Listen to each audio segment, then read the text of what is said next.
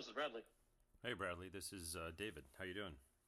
Hey, David. Good. How are you? Yeah, pretty good. Thank you for agreeing to talk to me. This is a fascinating conversation. I just started, looking into it more deeply recently, but fascinating corner of American history. And one thing that I really liked about your book was that not only that, but that it relates to current, it relates to issues today, unfortunately. Yeah, in a growing sense, I think. Yes, that's right. Yeah, and it's gotten a lot of attention in the past couple of years. Rachel Maddow's podcast on this has really opened up the discussion, and I want to hope that some of the work that I've done in public speaking I've done too is kind of put on people's radar. But I agree, it's still kind of an underexplored area. Yeah, no, and you're right. It is getting more attention for that reason. So, yeah, let's dive in so I don't end up taking up too much of your time. But Yeah, no problem. I guess first question is how did the American public generally perceive Nazism at let's say in the 1930s leading up to the war, and what was the general sentiment at that time?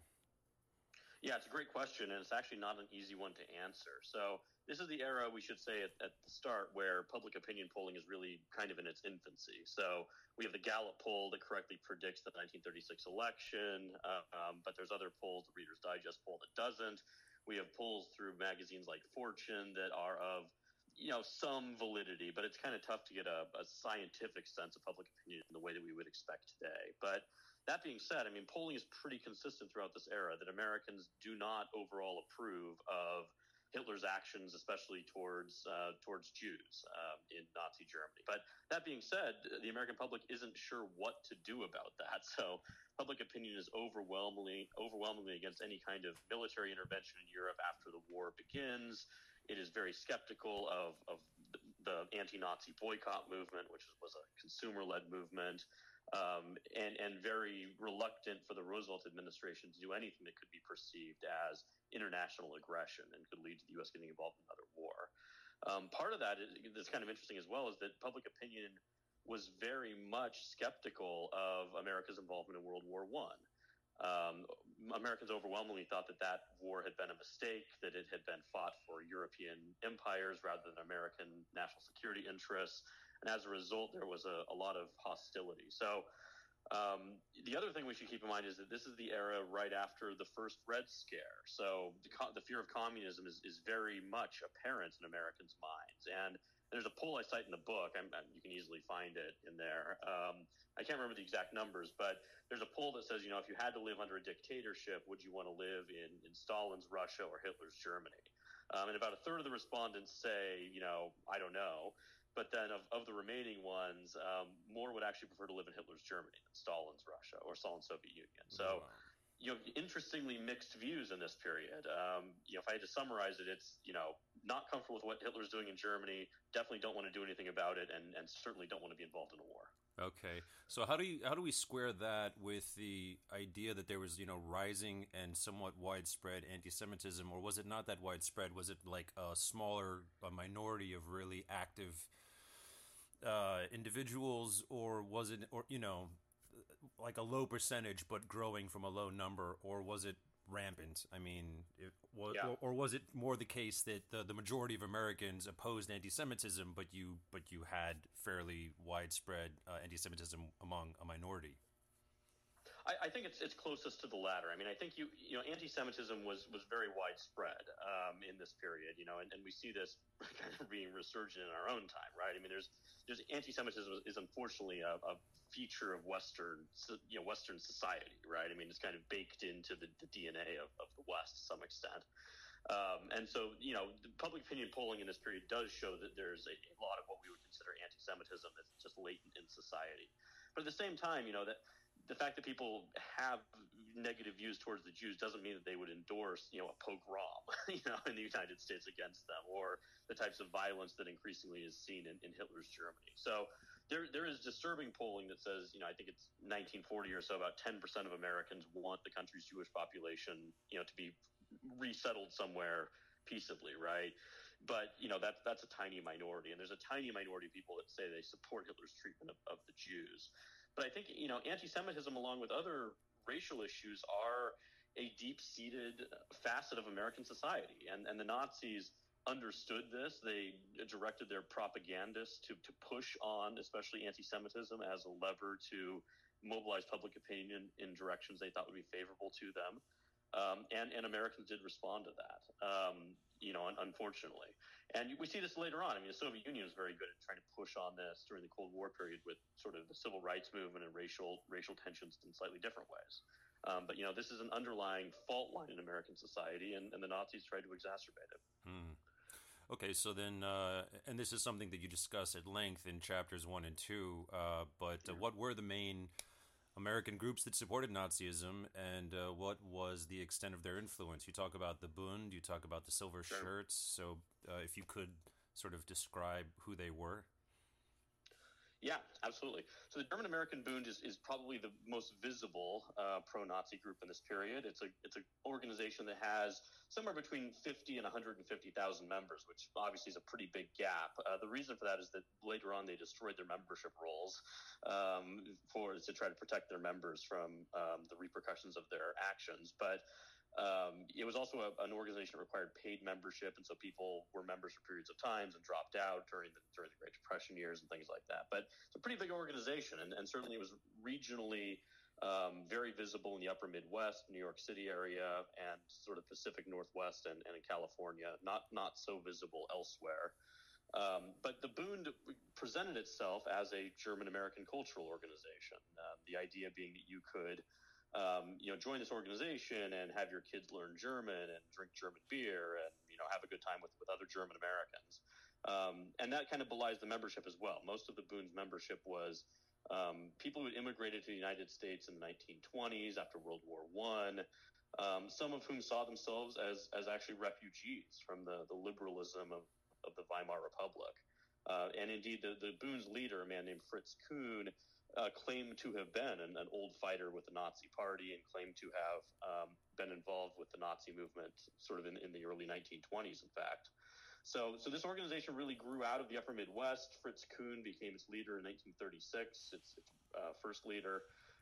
He moved the headquarters to actually New York City, to Manhattan, and began to build this sort of nationwide organization that very much looked like Nazism. It had uniforms, there were marches, there were salutes, they even had children's summer camps.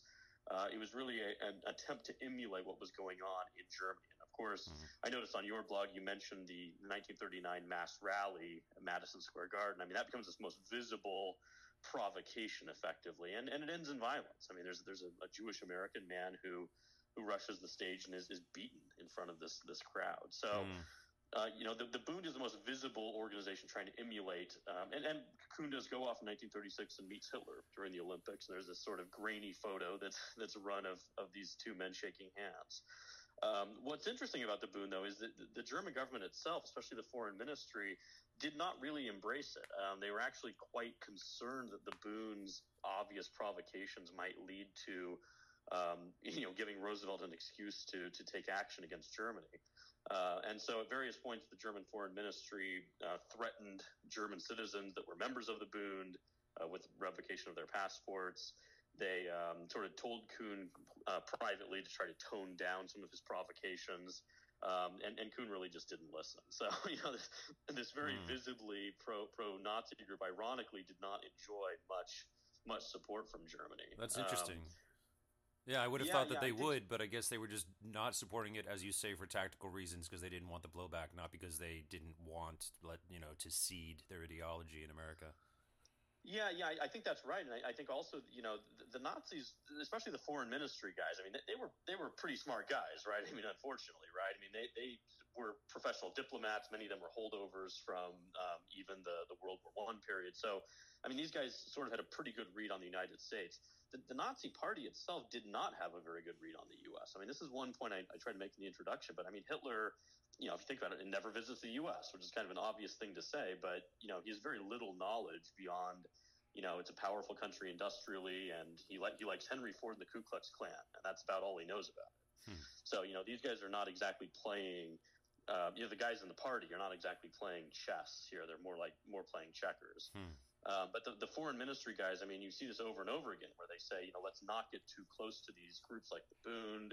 Let's not do anything that could potentially be exposed and discredit them, because these guys, in the Bund's case, they're worried that they might, create a war. Someone like Father Coglin's case, who I'm sure you want to talk about later on, I mean, they think about supporting Coughlin in some way, but they're afraid that would discredit him if that's exposed. Gotcha. So the foreign ministry is fairly clever at trying to play their cards pretty close to their chest. So the Bund is a big deal. The Silver Legion is another one. I know you've got that on your intro piece. The Legion, the German government does, it seems, provide some support for the Legion. It's not quite clear what that is. I've never been able to establish whether it was financial or simply trying to help them organize or things like that. But the Legion is fascinating because it's founded by this Hollywood screenwriter who I know you've talked about, but William Dudley Pelley, who fairly successful screenwriter in the silent film era. Then, interestingly, and this is one part you might want to dig into, becomes a spiritual medium. So he sort of in the 1910s and 20s builds up this practice of channeling spirits in New York City. And interestingly, later on, after the war, begins writing sort of in the UFOlogy vein. So one of his earliest post-war books talks about him communicating with these spirits that later on UFOlogists claim are actually aliens.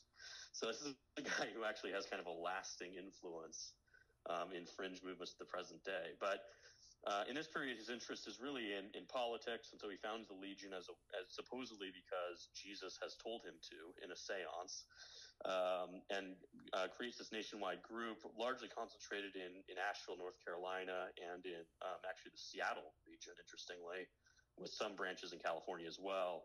That really, in many ways, is openly violent. I mean, what's remarkable about Pelley is that he tells his supporters to stockpile ammunition for a coming racial war.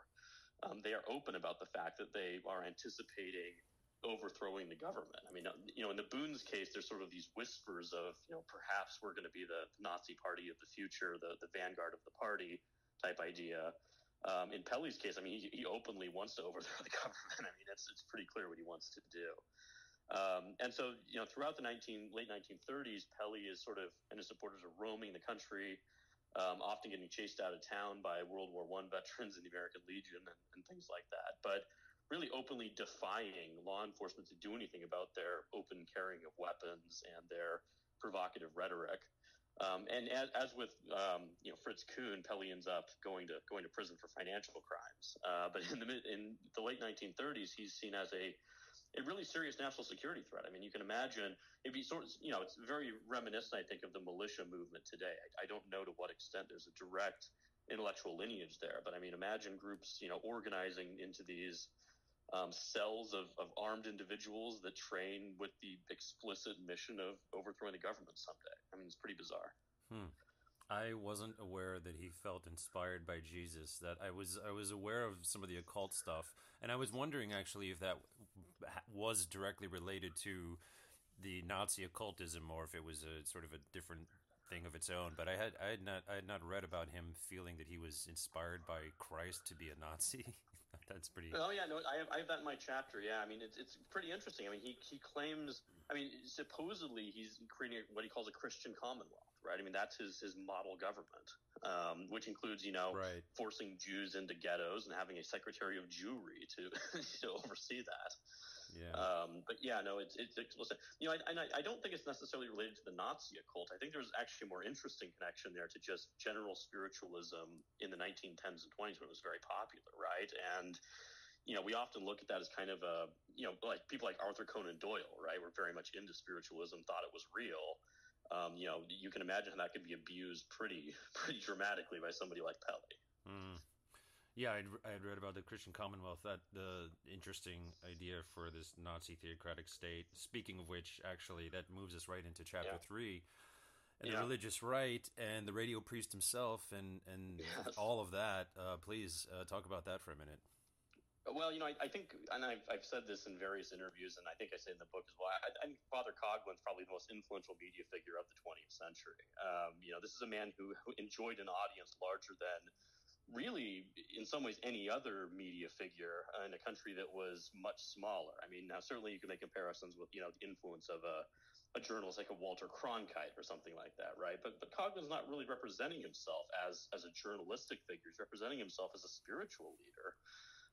And so Coughlin, comes to the airwaves in the 1920s as this Catholic priest from Royal Oak, initially trying to present Catholicism to a wider audience and humanize it, because this is a period, unfortunately, in which there's a great deal of anti-Catholic prejudice, especially in that part of the country. So Coughlin's initial idea was to use this new technology of radio to sort of humanize his congregation and his faith to the wider world.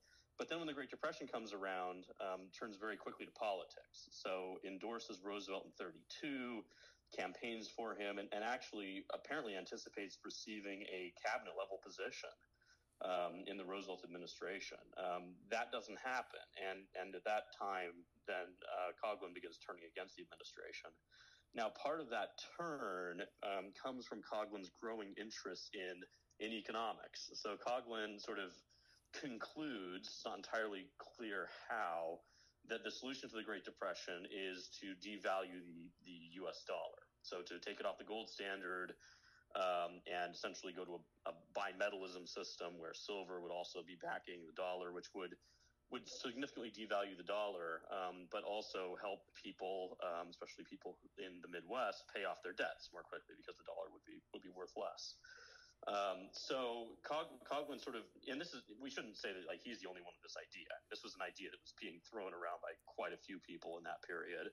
But Coughlin embraces this, and when Roosevelt refuses to devalue the dollar, Coughlin very rapidly, I think, goes down this anti-Semitic conspiracy theory road. Why would Roosevelt not devalue the dollar? Why would he not take it off the gold standard? Well, it must be because of the banks.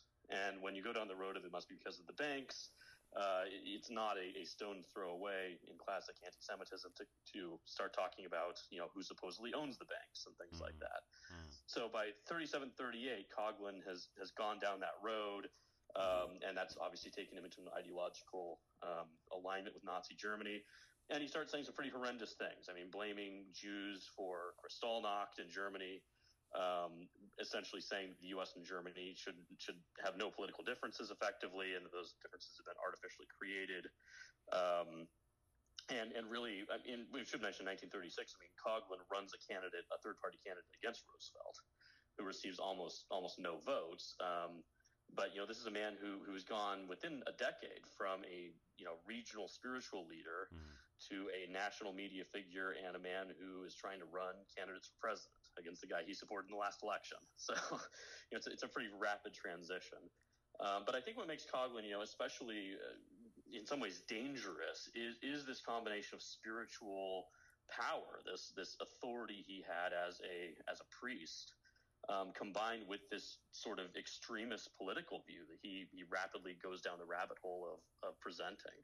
And eventually the Catholic Church steps in and removes him from the airwaves, essentially silences him using the authority of the church. But Coughlin does give interviews at the end of his life where he seems unapologetic for this and makes claims like that the U.S. should still not have entered World War II, and that communism was really the winner of that intervention. So, one thing I always tell people is, Coughlin, I think, is one of the first multimedia celebrities, really, the 20th century. He capitalizes on new technology, radio, but he also has a newspaper that's distributed on street corners. He writes books. He kind of bridges the gap between old and new. And one can imagine how effective someone like that would be with modern technology, right? Imagine Father Coughlin with Facebook and Twitter.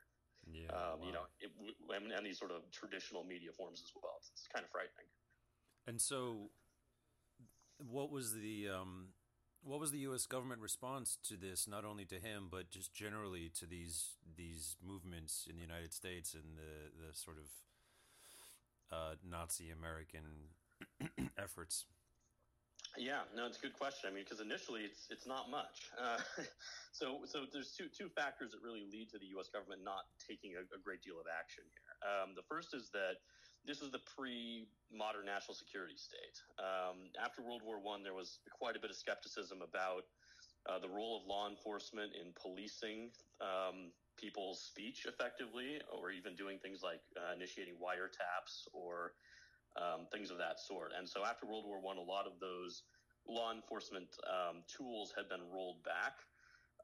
And there was no clear delineation of who had responsibility for things like counterintelligence, even to be more direct, and who was responsible for preventing espionage and things like that. Today it's the FBI, but back then the FBI didn't have that role assigned to it. It was actually the Navy. So the Office of Naval Intelligence was policing a lot of actual espionage, but when it came to influence operations, the FBI kind of threw up its hands and said, we're not sure what we're supposed to do here, whether this is really in our wheelhouse at all. The other factor there is that J. Edgar Hoover and much of the FBI brass was much more interested in communist subversion. So Hoover had been the director of the FBI during the I think it was actually technically the precursor to the FBI during the Palmer raids of a few years, not that long before. And he remained interested in rooting out communist subversion of the labor movement and of the left more generally. So this left him somewhat blind, I think, to the threats coming from the right. Franklin Roosevelt actually had to encourage or even order the FBI on a couple of occasions to open investigations into groups like the Bund. But when those investigations were opened, and we certainly have most of those files, we think, open now, they don't really find much. I mean, if you think about what the Bund is doing, I mean, they're saying very nasty things, but that's protected by the First Amendment. A lot of the sort of weapons training the Bund was doing, at least, was protected by the Second Amendment. They would have shooting contests on private land and things like that. Not much you can do. Eventually, what does bring down a lot of these groups, though, is the financial corruption side. So Fritz Kuhn eventually is indicted for embezzlement and fraud because the Bund's books have been cooked, it appears. He's been skimming off the top. Pelly goes to prison for defrauding investors in one of his publication, actually a spiritualist publication, going back to that theme. Where he apparently had taken some money from that to put it into the Legion in its early days. So the financial sort of side of this is important. And then when the war starts, of course, that changes the game dramatically. I mean, when we declare war on Germany, after they declare war on us, now the government has the authority to actually confiscate these subversive publications, which leads to the Great Sedition Trial, which ultimately is a fiasco. But I think in some ways it's a fascinating question, because what do you do about this kind of stuff? I mean, this is kind of a question in some ways, not as dramatically, but for our present day, where, we certainly see influence operations on the internet all the time reaching Americans. And, there's not necessarily much you can do from a law enforcement perspective. Sure. And at the same time that you had these individuals in the government not really having the means to do much about it, let's transition to talking about corporate interests and what they were getting up to. Yeah. People like General Motors or Coca-Cola, Ford, and so on. And not only what they were doing, but what the government was thinking about it. Yeah, I mean, one thing that we often forget is that World War II happened in a pretty globalized world. We often think of the world, I think, as being black and white up until the 1950s or something, and then suddenly it's all in living color, and it's the world we recognize today. But actually, by the 1920s, I mean, the world was fairly globalized, and after World War I, Germany was seen as a very viable investment market, and actually a very good market for a lot of American corporations, because the mark was so devalued. And so there was almost a gold rush, as I describe it in the book, during this period of American firms getting involved in Germany. So General Motors ends up buying Opel, which was a German car company, and makes it a subsidiary of General Motors. Mm-hmm. Ford has actually been involved in a bidding war over Opel.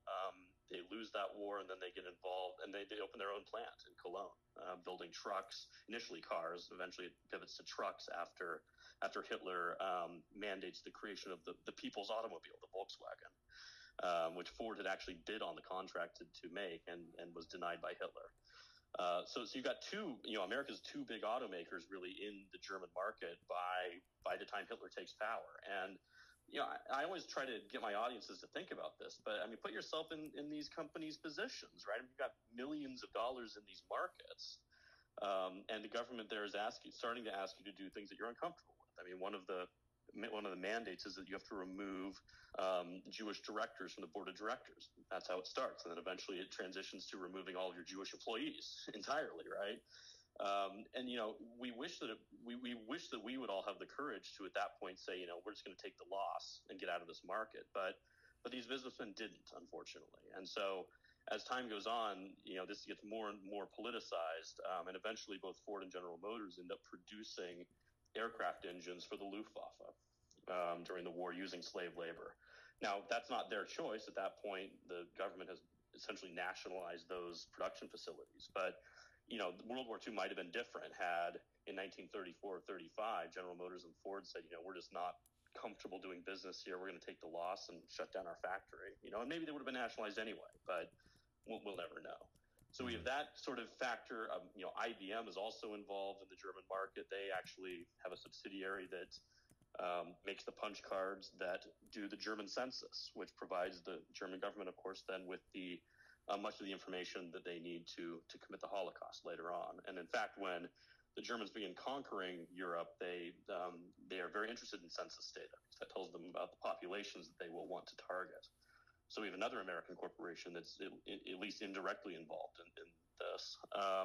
And then the one that I always find entertaining is Coca-Cola. So Coca-Cola is a little bit different in that it was brought into the German market by an entrepreneur who was buying the raw materials from the U.S., shipping it over, and manufacturing Coke in Germany. And Coke became very popular, and in fact, the Nazi regime didn't directly promote Coke, but encouraged Coke drinking because it was non-alcoholic.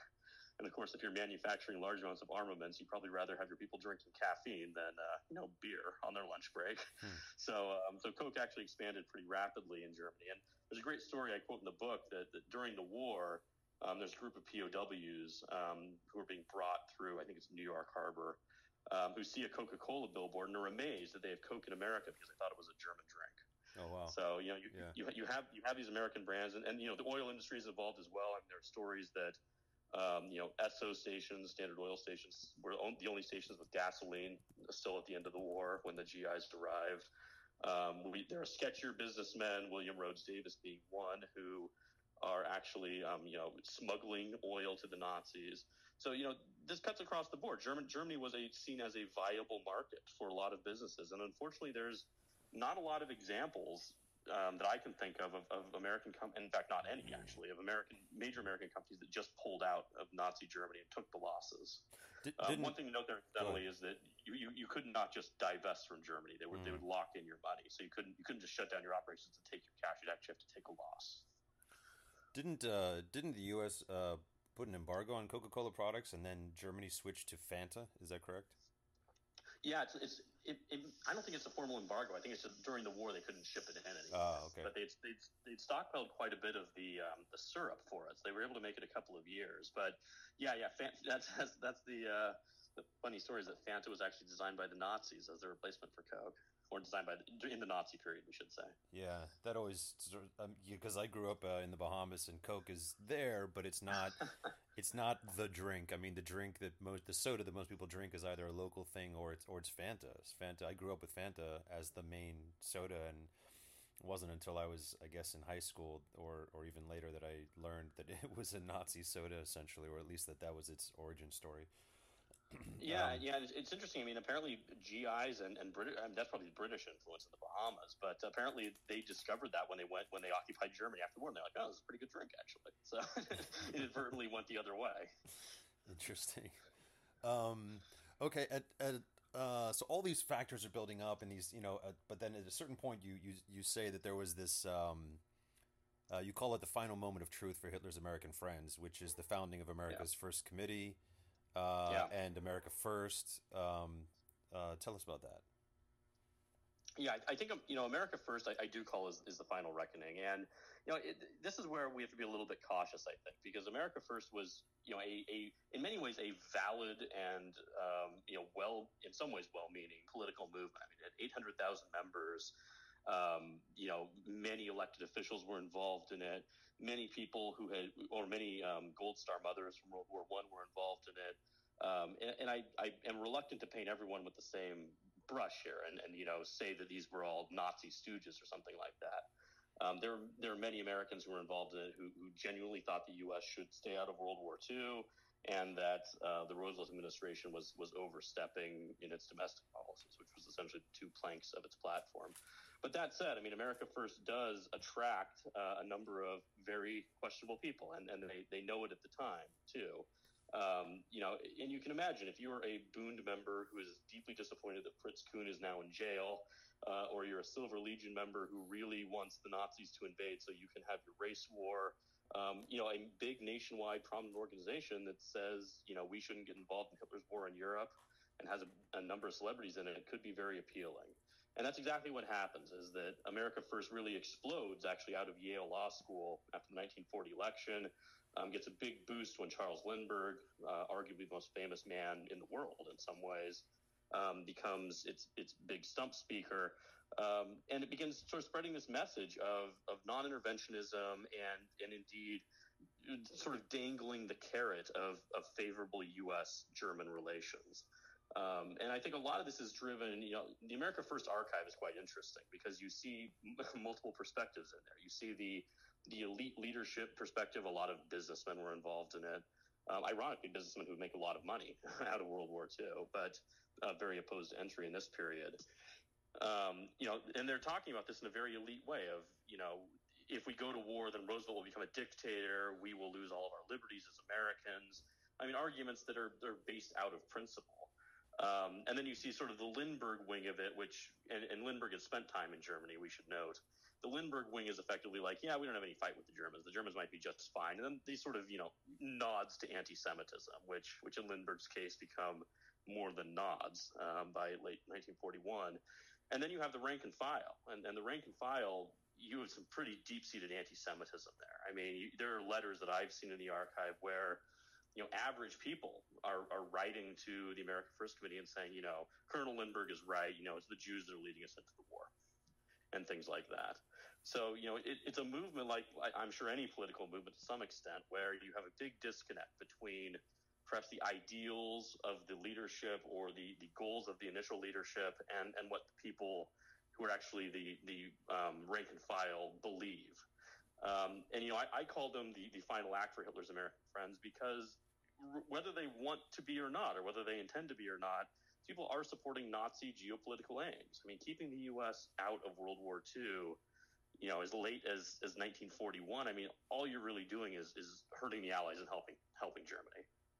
I don't think there's a counterfactual that can be made where, if America First never existed, do we go into World War II earlier? I don't think it's that simple, right? But they did, create an environment where it was very difficult for Roosevelt they tied Roosevelt's hands, let's put it that way.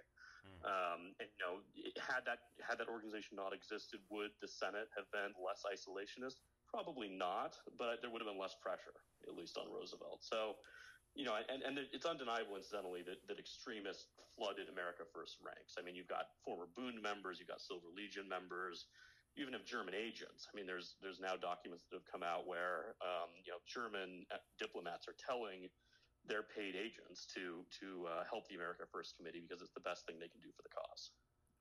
So this is a group that becomes essentially a catch-all for extremism. And again, I think it's an important lesson because, again, many Americans did genuinely believe this. I think much of the leadership of America First was probably well-intended and probably not terribly pro-Nazi. Some of them definitely were.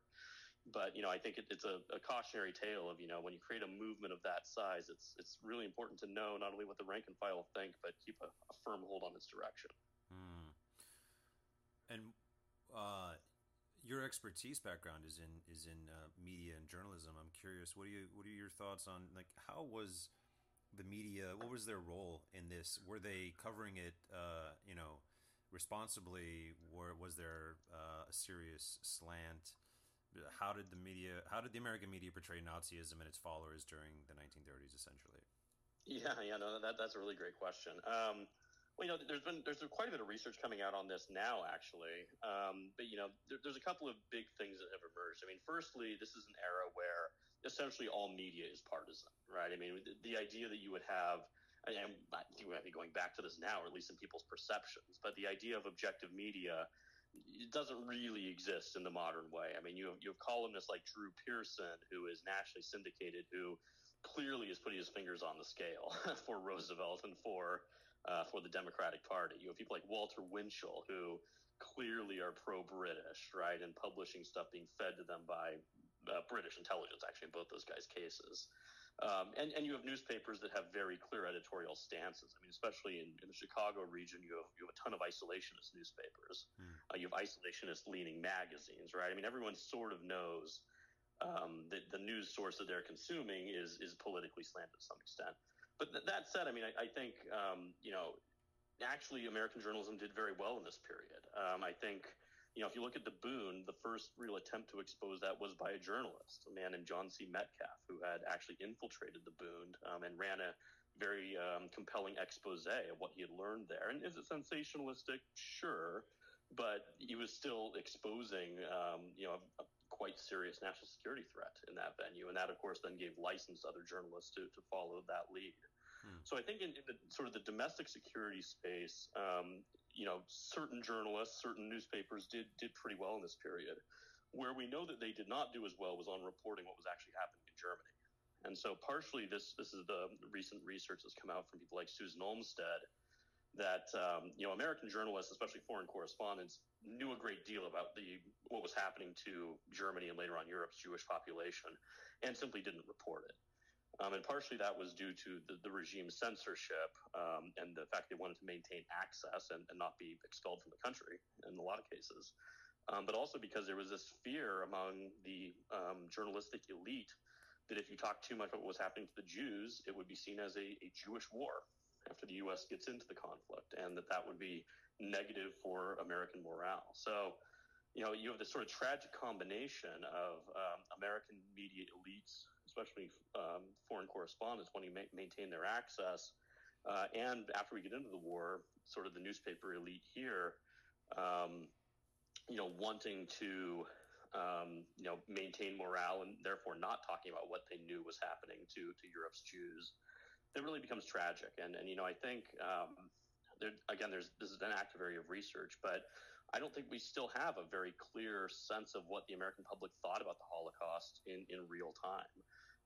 We may never have that, but we know that we now know because of digitization, the Americans knew far more about it than was traditionally thought. And on the other hand, I mean, media elites didn't nearly do enough in that regard. I see. And what were some of the reasons for the Chicago area media's preference for isolationism? Yeah, no, great question. So Chicago was the headquarters for America First as well. It's just an isolationist part of the country. The upper Midwest has always been sort of the seat of isolationism. And there's a bunch of reasons for that that people have suggested. Large German American population up there in this period. So, not a great deal of enthusiasm for war against Germany. And in fact, after the war starts, Roosevelt, between the 40 and 44 election, actually loses support in heavily German American states, which is fairly interesting. But yeah, the Midwest has always been isolationist. It's a facet of American history. Kind of interesting. Okay, and so are there any just generally speaking, looking at this period in time and this subject, are there any you mentioned just now about the way that we often think that Americans didn't know at the time as much about the Holocaust that maybe they actually did know. So there's a bit of a misconception there that we're only just now starting to realize. Are there any other misconceptions about in this time period under this subject that you think are salient? Well, I think the big one is the misconception that I think most Americans probably have today, that it was inevitable we were going to enter the war. And inevitable that we were going to join the side of the Allies, right? I mean, and maybe the third one is that we were going to win, right? But I think none of those are actually true. I mean, if you look at U.S. public opinion as late as the fall of 1941, Americans at that point increasingly think that it's inevitable we're going to get into the war, but still don't want it. And here's one weird counterfactual. After Pearl Harbor, we don't declare war on Germany. The initial declaration of war was only against Japan. Roosevelt did not know whether he had the support to go to war against Germany, and then Hitler forced his hand and went to war with us first. So the counterfactual there is, what if Hitler hadn't declared war on us? Would Roosevelt have ever had the votes to go to war against Germany because Germany had not attacked us? I don't know. Wow. So, but yeah, there was no inevitability there at all. Now, do I think that we would have allied with the Nazis? Well, maybe under President Charles Lindbergh. If we don't declare war, Lindbergh gets elected in '44 or something, and at that point Britain is defeated, and Hitler's only at war in the Soviet Union. I don't know at that point. But yeah, there was no inevitability of us going into World War II. No inevitability that we would necessarily join the Allies. Had things, obviously as it turned out, we were always going to join the Allies. But had Pearl Harbor not happened or something, right? Maybe we didn't. And there was no inevitability even after that we were going to win the war. I mean, the first couple of years of U.S. in the World War II is pretty bad. We're mostly fighting in the Pacific. We don't even really start going into Europe for a couple of years. And Stalin, our ally, is really upset at this. He keeps demanding the second front, and Roosevelt and Churchill keep saying no. Now, by the time D-Day comes along, right, then the writing is on the wall. But that's not until June of '44.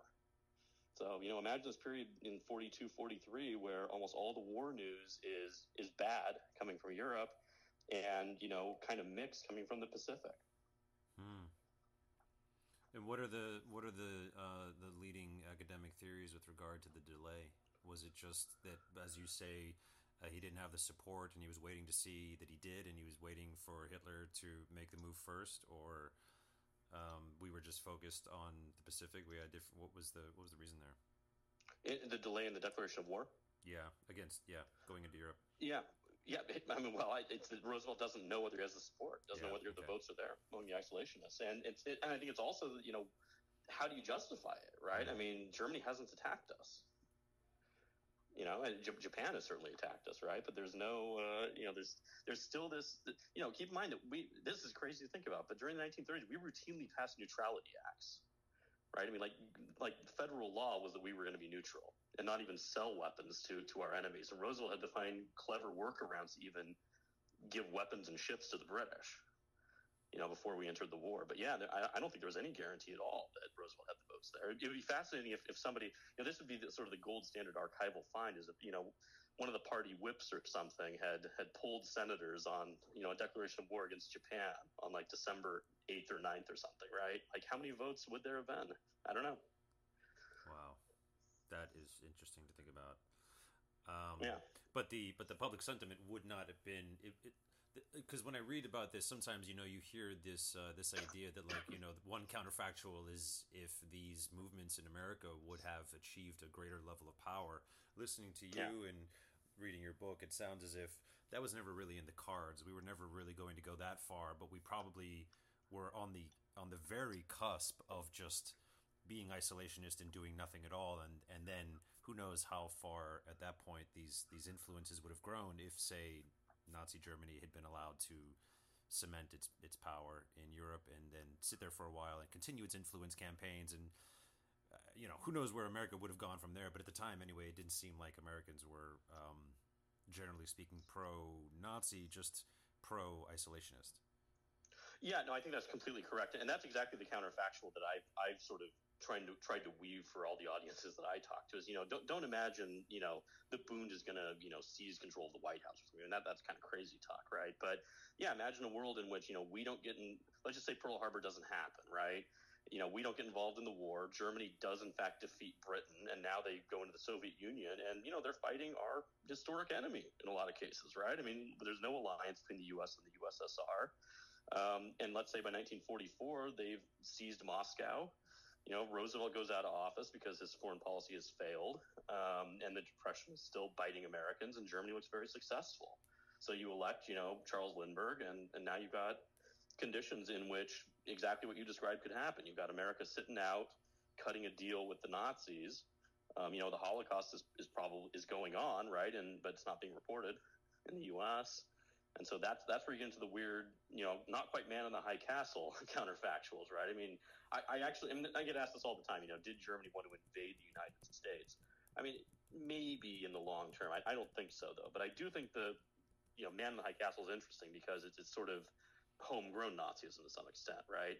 And that's a scenario that I don't think is outlandish, where if you end up in an alliance or a deal being made with a successful looking Nazi Germany, then these extremist groups do get to, toot their horn and, possibly start running for office and things like that. It's kind of chills the blood to think about that. Oh yeah, no, I don't remember who it was who said it, but somebody once said that history is really kind of like a series of teacups balancing on top of teacups, and any individual one of them tipped slightly in a different direction, uh, everything falls from the way that you thought that it stood, and this is sounds as if America was at one of those moments where it could have just so easily gone the other way if just one thing was different, and we would be sitting in an entirely different. We would conceivably be sitting in an entirely different nation right now.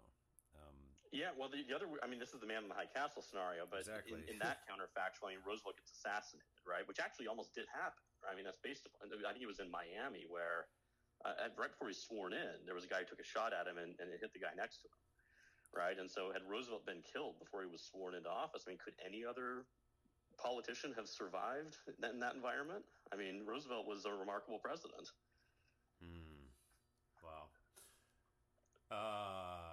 Okay, well, putting aside the counterfactuals of where we could be now, let's talk about where we actually are now and the legacy of this period and how that influences the conversations that we have about extremist ideologies in America today, which is as fascinating as the history is, I think the way that it relates to the things that we're going through now are also, lessons to be learned and such. Yeah. So, what are your thoughts on sort of the main, I guess, the lessons? The things that when we're looking at these extremist ideologies today, what are the things that you come away with as sort of the historical lessons? Yeah, no, I get this question all the time. Yeah, well, I think it's a couple of things. I mean, I think the first one is that we have to realize that our democracy is actually fairly fragile. And I think I'm from the Cold War, the last of the Cold War generation, right? I mean, I grew up in an America that just won the Cold War when I was becoming a young person or a young adult. Prior to 9/11, certainly we thought that the world, it was the end of history, as Fukuyama famously wrote, right? That democracy had won and it was inevitably a march towards liberalism. I think we have to acknowledge that that's not the case, right? I mean, unfortunately, the temptation of extremism, the temptation of dictatorship and totalitarianism is ever present in society. And I think we have, as we've lost the living memory of what we contended with in World War II, people are becoming tempted. And what's remarkable to me as a historian is to see these same messages and, in fact, same materials in some cases being really laundered for a new generation. One thing I've observed is, I've been working on this for a long time. When I used to go out to Amazon and look at, extremist literature from a long time ago, right, and sort of purchase reprints of these books or whatever, you'd very rarely even see, reviews of them, right? I mean, who would read this stuff, right? I mean, I'm reading it for academic purposes. Over the past few years, you've started seeing reviews. People are actually picking this, and I don't think they're historians, judging from what they're writing, but people saying, these guys had it right back in the 30s, and that's deeply disturbing. And I think that goes to my main point, which is I think a lot of this is about education. In my mind, at least as somebody who studied this stuff, I think fascism and National Socialism only go one place, and it's not a place that I think the vast majority of people want to go. But I think these messages can be, unfortunately, very tempting for people who don't know that history and don't see that connection and don't understand that National Socialism is about extermination and warfare. That's it. I mean, that's where that goes. It's about racial war. And fascism is a little bit different ideologically, but it doesn't go good places either for a lot of people. So, I think that's part of what I'm trying to do is educate people as to this is the real history here, and this is where this stuff goes. And I think what we've seen is through the internet, people have been able to spread this stuff without fear of social approbation. I mean, 30, 40 years ago, if you wanted to share, National Socialist propaganda, you would pay a social price for that unless you really, really knew the person you were talking to, in which case they probably agreed with you already, right? But these days you can spread this stuff anonymously, and you can spread it without fear necessarily of being exposed or paying a social price for that, which allows people to do it with a degree of impunity. And so what I hope is, that going forward, I think, educationally, I think we really need to integrate this history into the education process. One thing I've found, incidentally, I don't know how closely you're tied into higher ed, but Even teaching World War II classes now is becoming rare. And there's a shocking number of young people who don't know what Auschwitz was, don't even necessarily know who we fought in World War II. So, that we can't lose that. That's barely the edge of living memory, guys. Like, we can't lose all of this already. Yeah, no, I know exactly what you're talking about. I've had conversations recently with people who you mentioned Auschwitz, and yeah, I've recently had conversations with people who barely have any idea what it was, or I saw a poll recently. I think I may have actually posted it. I'd have to go back and check, but they were asking things like, how many Jews in the Holocaust? Well, was it 100,000? Was it 1 million? Was it 6 million? And over half of the Americans surveyed got it wrong. Right. And this is, right. I mean, that of all, if I just had a list of like 20 things or just even 10 things to know, numbers or statistics to know from World War II, I think that would be one of the ones near the top of my list. How many Jews in the Holocaust? And half of the Americans surveyed would flunk, and that's really that really speaks to the sort of the urgency of just educating people better on these things and keeping the education and the information current. Well, I think the other one is conspiracy theories. I mean, we've seen a huge upswing in these things like QAnon, right? These things only go one way. I mean, I think, Deborah Lipstadt, who's now our emissary on anti-Semitism, has made this point throughout her various writings, which are great, that, every conspiracy theory in Western society to some extent, because of how Western society has grown, is some ways coming down to anti-Semitism, and you look at what QAnon is preaching with people drinking the blood of children and shadowy figures, pulling the strings from behind the curtain. I mean, that stuff can, once you go down those rabbit holes, they often end up only in one place, right? And that is unfortunately anti-Semitism. And so, combating these conspiracy theories, I think is really critical. And one question that I have never gotten a good answer to, maybe because there isn't one, is why suddenly do we have so many Americans that are interested in this stuff? Or has it really changed, right? I mean, maybe people always have been, but it seems like this stuff is getting more and more public play. And I wonder how much of that is the anonymity of the internet again and people just being bored. I'm not sure. Yeah. No, I don't know. I think about that a lot myself. I think perhaps part of it is just the maybe economic pressures that we're under recently since 2008. But